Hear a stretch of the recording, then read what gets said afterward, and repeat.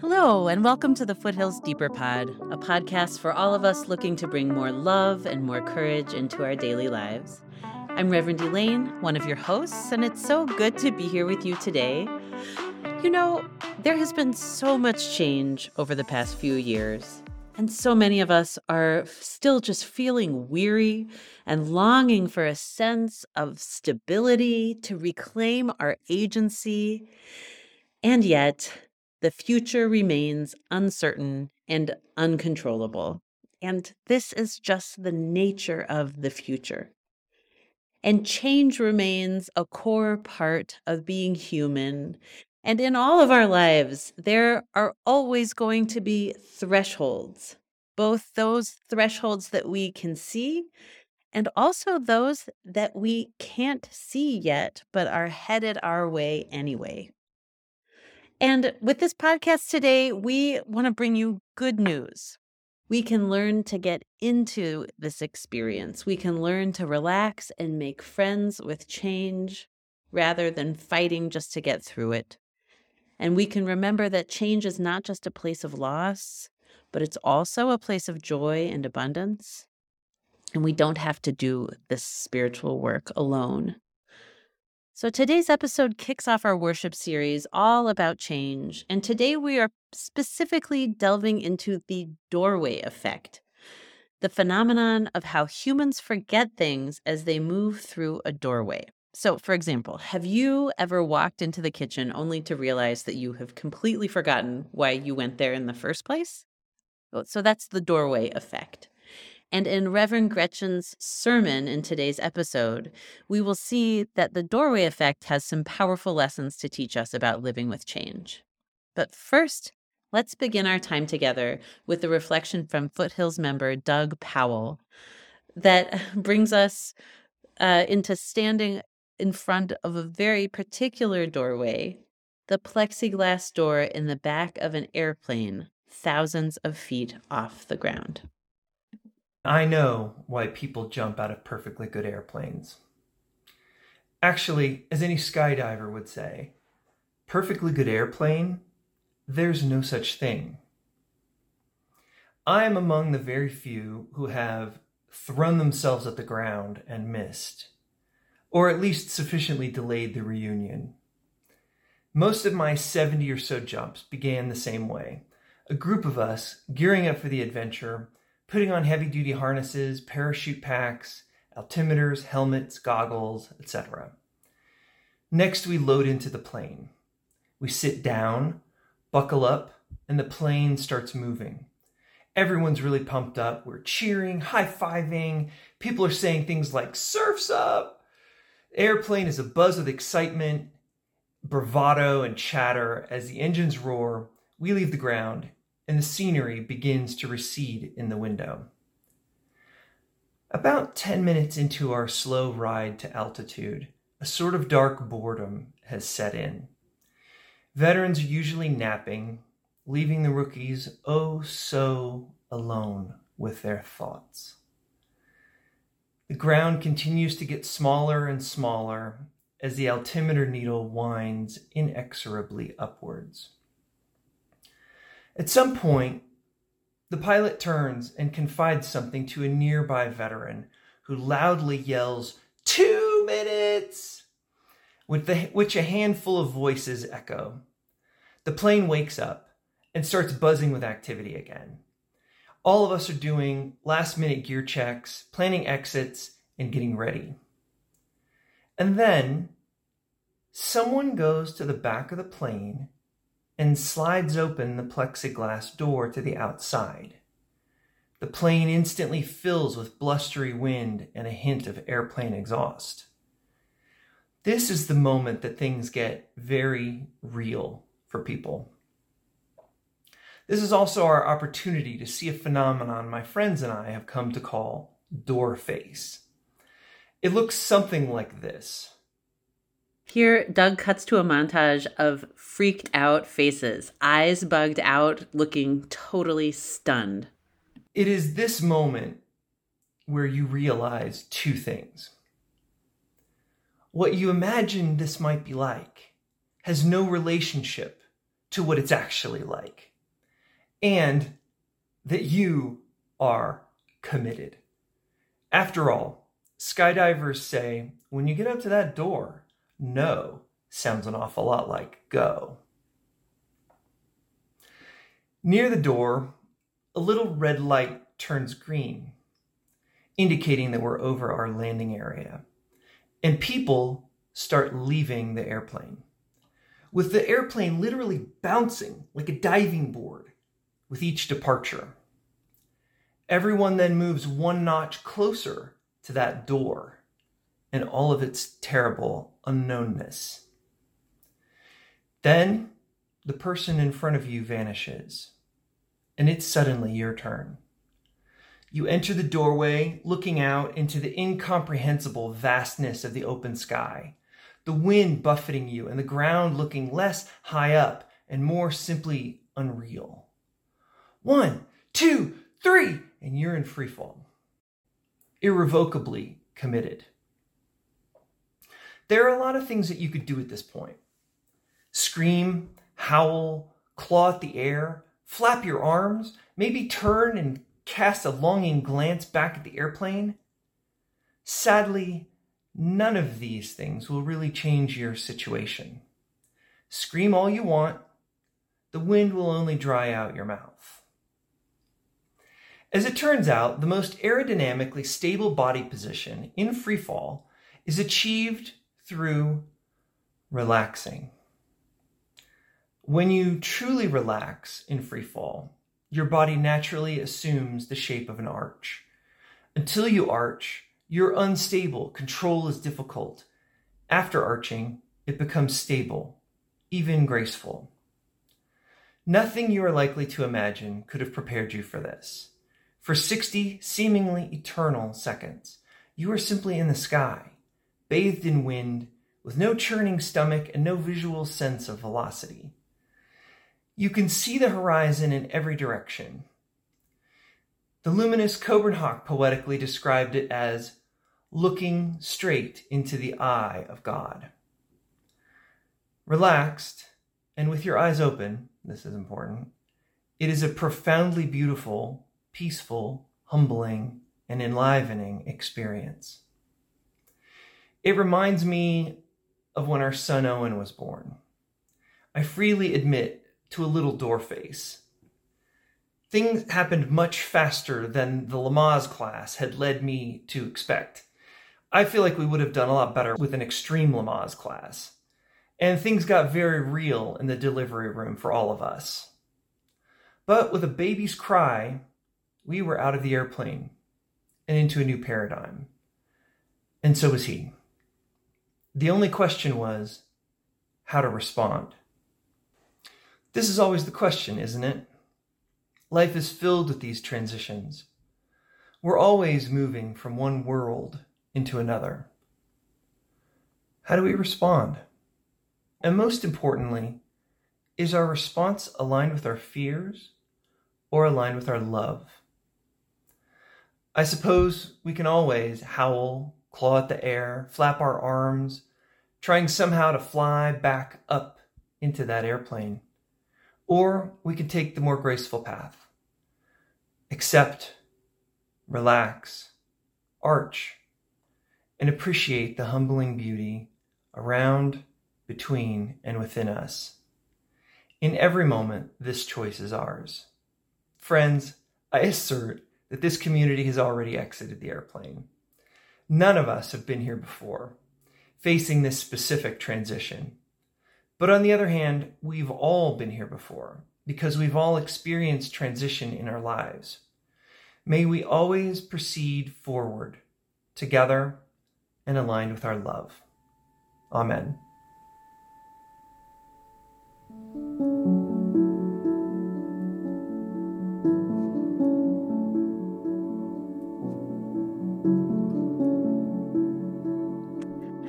So it was a normal, regular work day almost 17 years ago. Carrie and I, my partner Carrie and I, we both had really busy jobs. I was the director of a large in-home care agency, and she was a community organizer in Denver. I was at my desk when an unfamiliar number came through, which I usually sent those to voicemail, but for some reason that day, I decided to answer it. It was a social worker from the Denver Department of Human Services. She said, we have a 2-day-old baby girl at the hospital, and she's ready to come home. Would you be interested in picking her up? You'd need to be here by 2. It was 10. I said, I think I better call my partner first. So she gave me a little more information, and then I started doing everything I could to try to reach Carrie. This was a few years before cell phones were everywhere. I think she had one, but it was like a flip phone. She usually left it at, somewhere other than where she was. So it was like one of those old school scrambles. I called her work's receptionist, and then I called a coworker, and I sent her email after email, just hoping she would check it. Finally, after what felt like an eternity, I reached her and told her everything, including that we'd need to be there by 2, and it was by then 11.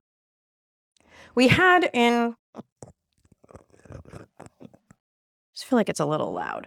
We had by then in some ways prepared for this moment. We had gone through the process. It wasn't like they just called us out of the blue. We'd gone through the process of becoming foster adoptive parents. So we'd been waiting for a call like this. It's just that the call that we were expecting was not for an infant, because they told us that just doesn't happen. So we had prepared ourselves for a 3 or 4-year-old sort of toddler. So we had like a little bed, and we had some books and a few toys. And we also anticipated having a little lead time where you'd get to know the child, they'd get to know you, and before they'd come home. And by a little lead time, I mean like weeks, not hours. It was basically absurd to imagine that we would be picking up a baby in a few hours. We were obviously not ready, and we didn't even know what we were not ready for. Everything that we had ever known was about to change. And all we knew in that moment is that we were an absolute yes. So Carrie called the social worker back and negotiated for 4, because obviously we need to go to Target. And I then went to my boss and said, I'm having a baby. And he said, right now? And I said, right now. And so then we were standing in the Target aisle, and we were just, I wish we had, later could have a camera of us, because we were just like this, like the door face. And eventually a woman came up the aisle as we were standing there, and she was just she looked at us, and she had a baby in her cart and a little toddler along the cart, and she said, "You look lost." And we were like, "Uh-huh." And so we explained to her what was going on. We're like, "We have to be there by 4." And she asked us, she said, "So how big is the baby?" Because she wanted to help us figure out what diaper size we would need. No idea. No, we're like, "How big is a baby?" So she guided us through all of the choices: blankets, diapers, bottles, formula. Sometimes I hear about the research people do when they pick new car seats. And I think back on how Carrie and I basically looked at the little, we looked at the Target information and then picked the one that was the cutest that we could afford. And I think all y'all new parents, you're going to be just fine. By 4:00 that afternoon, we were taking the elevator up to labor and delivery at the hospital, and we were brought to the tiniest baby wrapped in a little donated blanket. One of the nurses saw our faces, and she was like, "First time?" And again, she was like, "Be right back." Meanwhile, the other nurse, she just put the baby in our arms, and her big black eyes just stared back at us like we had any clue what we were doing. Any clue about this change that we were already irrevocably committed to, even though on the inside we were obviously all dry mouths and silent screams. So the other nurse, she came back. She was carrying a couple of diaper bags of donated formula and diapers. We ended up, that was the diaper bag we used for at least the first 6 months. And before we knew it, they were waving us on our way, And we got in the elevator and we walked out of the doors of the hospital and nobody even stopped us. No one even checked our car seat, by the way, which is a thing I've heard they do. It was obviously iffy. I'm not sure we figured that out for the next 3 months. In those first few days, we thought every call that came through our house was the department saying that they were coming to get her, that it was a mistake, or that the birth mom had figured things out. Every breath she made felt like a leap out of an airplane that we just had to accept over and over, that we were in it, that it was happening, that we were her moms in that moment, whatever would come next. The only choice we had was whether we were going to face that moment with fear or with love. And to be honest, in a lot of those moments, my answer was fear. I mean, why wouldn't it be? We were so scared most of the time to be her moms or to not be her moms, to be bad moms, to be not enough, to be too much. I mean, we didn't let anybody buy us anything for at least the first 3 months. We were so scared about what it would mean to have to give it away. So it was less a choice about fear and love than it was a practice and a commitment to just keep showing up and try to look for the love that was already there, looking for us, ready to partner with us and helping us to find our way. Now, I have told this story many times, obviously, in my life. It's a formative story. And usually I tell it as if once the adoption was finalized, which it was 13 months later, that as if at that moment the change was done. Security and safety and predictability and normal life returned. But here we are, almost 17 years later, and I am here to say that in a lot of ways, that overwhelming feeling of being absolutely unprepared, the door face, never really went away. And not just because 2 years later we got a similar call and faced a similar moment for the 4-pound baby boy that became my now 5'10", 14-year-old son, Joseph. Over these years, there has always been something coming at us that we are not prepared for. Sometimes small, but other times like earthquakes. And all of them offering us this extremely annoying choice of whether we're going to respond with fear or with love. Now, some of this, I have to tell you, and I did tell her I was saying this, that in some ways this is particular to my daughter, Graciela. We chose her name. She was named Baby Girl at the hospital. At a certain point, we decided we couldn't keep calling her Baby Girl, so we named her Graciela. And we picked that because we wanted to recognize the ways that this was this mysterious gift we had received that we did not make ourselves. Grace. But some of it is Gracie's personality in all of this. She's just one of those people, I count myself among them too, that just does not take the simple path. That's not her way. And also, Gracie has had to face a lot of challenges that are not of her own making either. But it is also true about parenthood more generally. Just when you think you got it figured out, there's something else. And even if your kids are totally typical, what does that even really mean? Especially post-pandemic, I've started to realize how many kids and adults, how much we are all carrying higher levels of anxiety, depression, and for many of us, our brain processing literally changed for many reasons. Life today is filled with these next level changes. For parents and for all of us, life is filled with so many changes, including, I want to acknowledge, the existential threat of climate change that we are all now forced to learn how to live with. So much so that I think we need to say life is not filled with changes, life is change, both individually and collectively. In her new book, Trusting Change, the subtitle is Finding Our Way Through Personal and Global Transformation, Unitarian Universalist minister Karen Herring looks at the collective version of change. We so often talk about change as something we each individually experience, but she talks about collective experience, saying when we experience change on a personal level, its disturbances will bounce back from changes happening on shared community or global levels, so that it amplifies any change we encounter, and vice versa.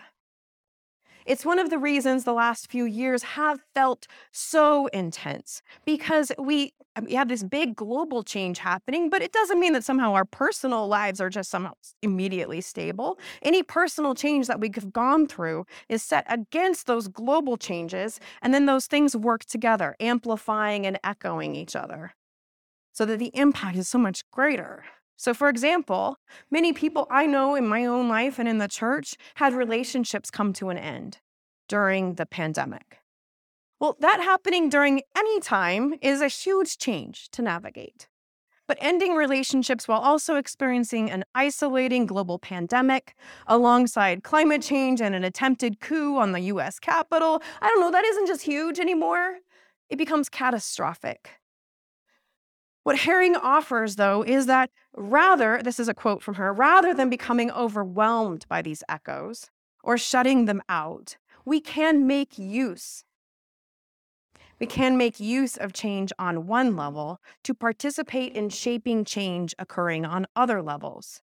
Because the skills needed for healthy participation in global change are directly related to the skills needed for shaping change in our intimate lives, and the other way around. So we can move to the rhythms of change reverberating at any one level, and they will support our participation at other levels. Even more importantly, this recognition of the echoing of personal and collective change allows us to remember that we are not alone in these experiences. As she says, just as the imaginal cells in the chrysalis must reassemble in a larger organism to complete their transformation and emerge as a butterfly, the most transformative changes we face as humans require realignment and relationships of interdependence with others.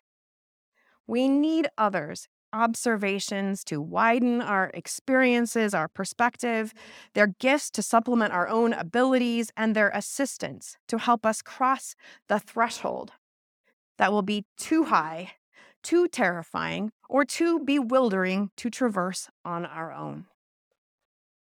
Sort of like that encounter with the merciful angel in Target that day.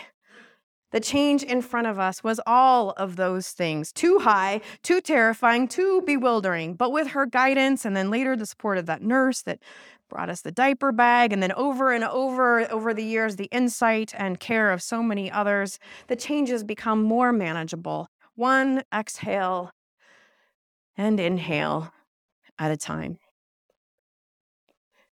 Now, I have to confess, when we started to talk about this series, the Life-Changing series, I felt in myself a lot of resistance.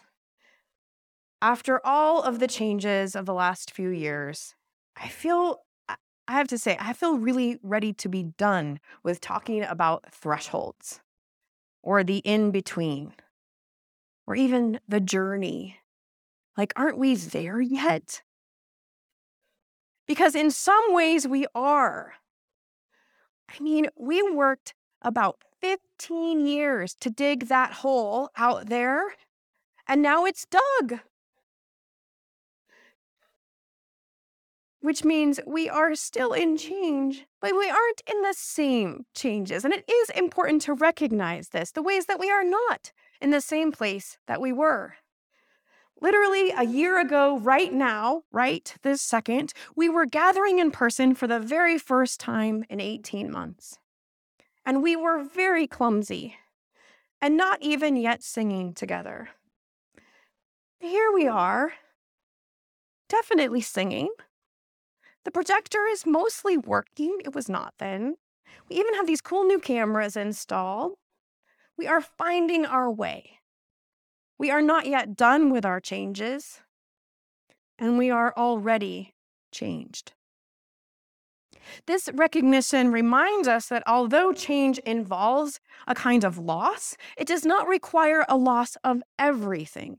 Every hard-earned skill, every hard-fought insight, every change we experience before the one we're facing gets to accumulate in us, in our lives, and we get to carry these things with us. Which is not how we usually think about change. Usually when we face a change, we experience it like when we go to the kitchen after having been in the office. Literally, this happened while I was writing this sermon. I was having a snack while I was working, and then the snack started to get a little messy.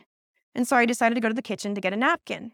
Well, I got to the kitchen, and then I saw a soda, and I thought, oh, I'm really thirsty. And so I got the soda, I went back to my desk, and there was my messy snack, which I had no napkin for, so I had to go back and try again. This is what's called the doorway effect. It is a psychological phenomenon, just not like an aging, busy brain. That's also a factor, but there actually is a true biological fact that's where you go through a doorway and it causes you to forget. It's a true thing. There's studies. And it is a very cool feature of our brain, actually, because we cannot keep all memories all the time. The brain has to come up with processes that decide to purge memories, so it makes room for the new memories. And something about a doorway triggers your brain to purge. Like new room, new you, basically. It's very cool, and it's also obviously wrong. It's a brain misfire. Because purging memories just in those small space is literally wrong. And it's also a misfire when it happens in life's big transitions too. Because it can leave us connected with what we're losing in that change, but fail to connect us with what we get to bring with us. It can fail to help us remember that we get to bring every hard-earned lesson and skill that we've learned. Because while it is that maybe the first time we're exiting this airplane, it's not our first airplane. We know things now we didn't know before. And we have new company and new selves. We've grown and we know new songs and we've made new dreams. As Herring writes, from the deep storage of our own experience, we can often call up wisdom that will guide us through a current passage of loss or change. As we do this, we will be weaving our past into our future and creating a design that reflects the larger wholeness of our lives.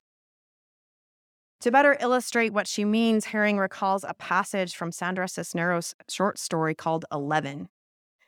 This is a quote from the main character, who is 11 years old, who says, "What they don't understand about birthdays and what they never tell you is that when you're 11, you're also 10 and 9 and 8 and 7 and 6 and 5 and 4 and 3 and 2 and 1. And when you wake up on your 11th birthday, you don't feel 11 at all. You feel like you're still 10. And you are. Underneath the year that makes you 11, because the way you grow old is kind of like an onion, or like rings inside a tree trunk, or like my little wooden dolls that fit one inside the other, each year inside the next one. Like a tree trunk, we add new layers of being as we live through changes, where each one of the changes is like where it allows the trunk of our lives to be marked by another concentric circle wrapped around what came before. We are changing, and we are already changed. And with each turning, we become more of ourselves. And because this change is not just individual, but also collective, it means we can draw on not just our own individual past experience, but on a greater collective wisdom and strength. So that even if we have not personally encountered a specific change before, someone in the great interdependent web has. And there is wisdom in our collective body. Wisdom we can draw on, including wisdom from our ancestors, so that change can be a collective experience of memory and hope where we feel ourselves a part of the great thread of life linked in the common constancy of change. We have been through so much in these years, and we are already changed, which means there's a lot of wisdom among us to mine, and a lot of growth to distill and to choose with intention what we want to carry with us and how, so that even in the biggest leap and the greatest change, we can keep finding ways to move through it all with love. May it be so, and amen. My friends, whatever you are moving through in your life right now, may you be guided by love as you swim to the other side. You are in good company. Keep joining us on Sunday mornings. Keep tuning into the podcast over the coming weeks for more inspiration for navigating change in our lives. I'm so grateful that you made time to join us for this week's episode of the Foothills Deeper Pod. If you have a moment, it would mean a lot to us if you could leave a positive review on Apple Podcasts. If there's anyone in your life who you think would resonate with the big questions we're wrestling with over here, please do send them a link. Spread the word. Thank you so much for tuning in today. I'm so glad you joined us.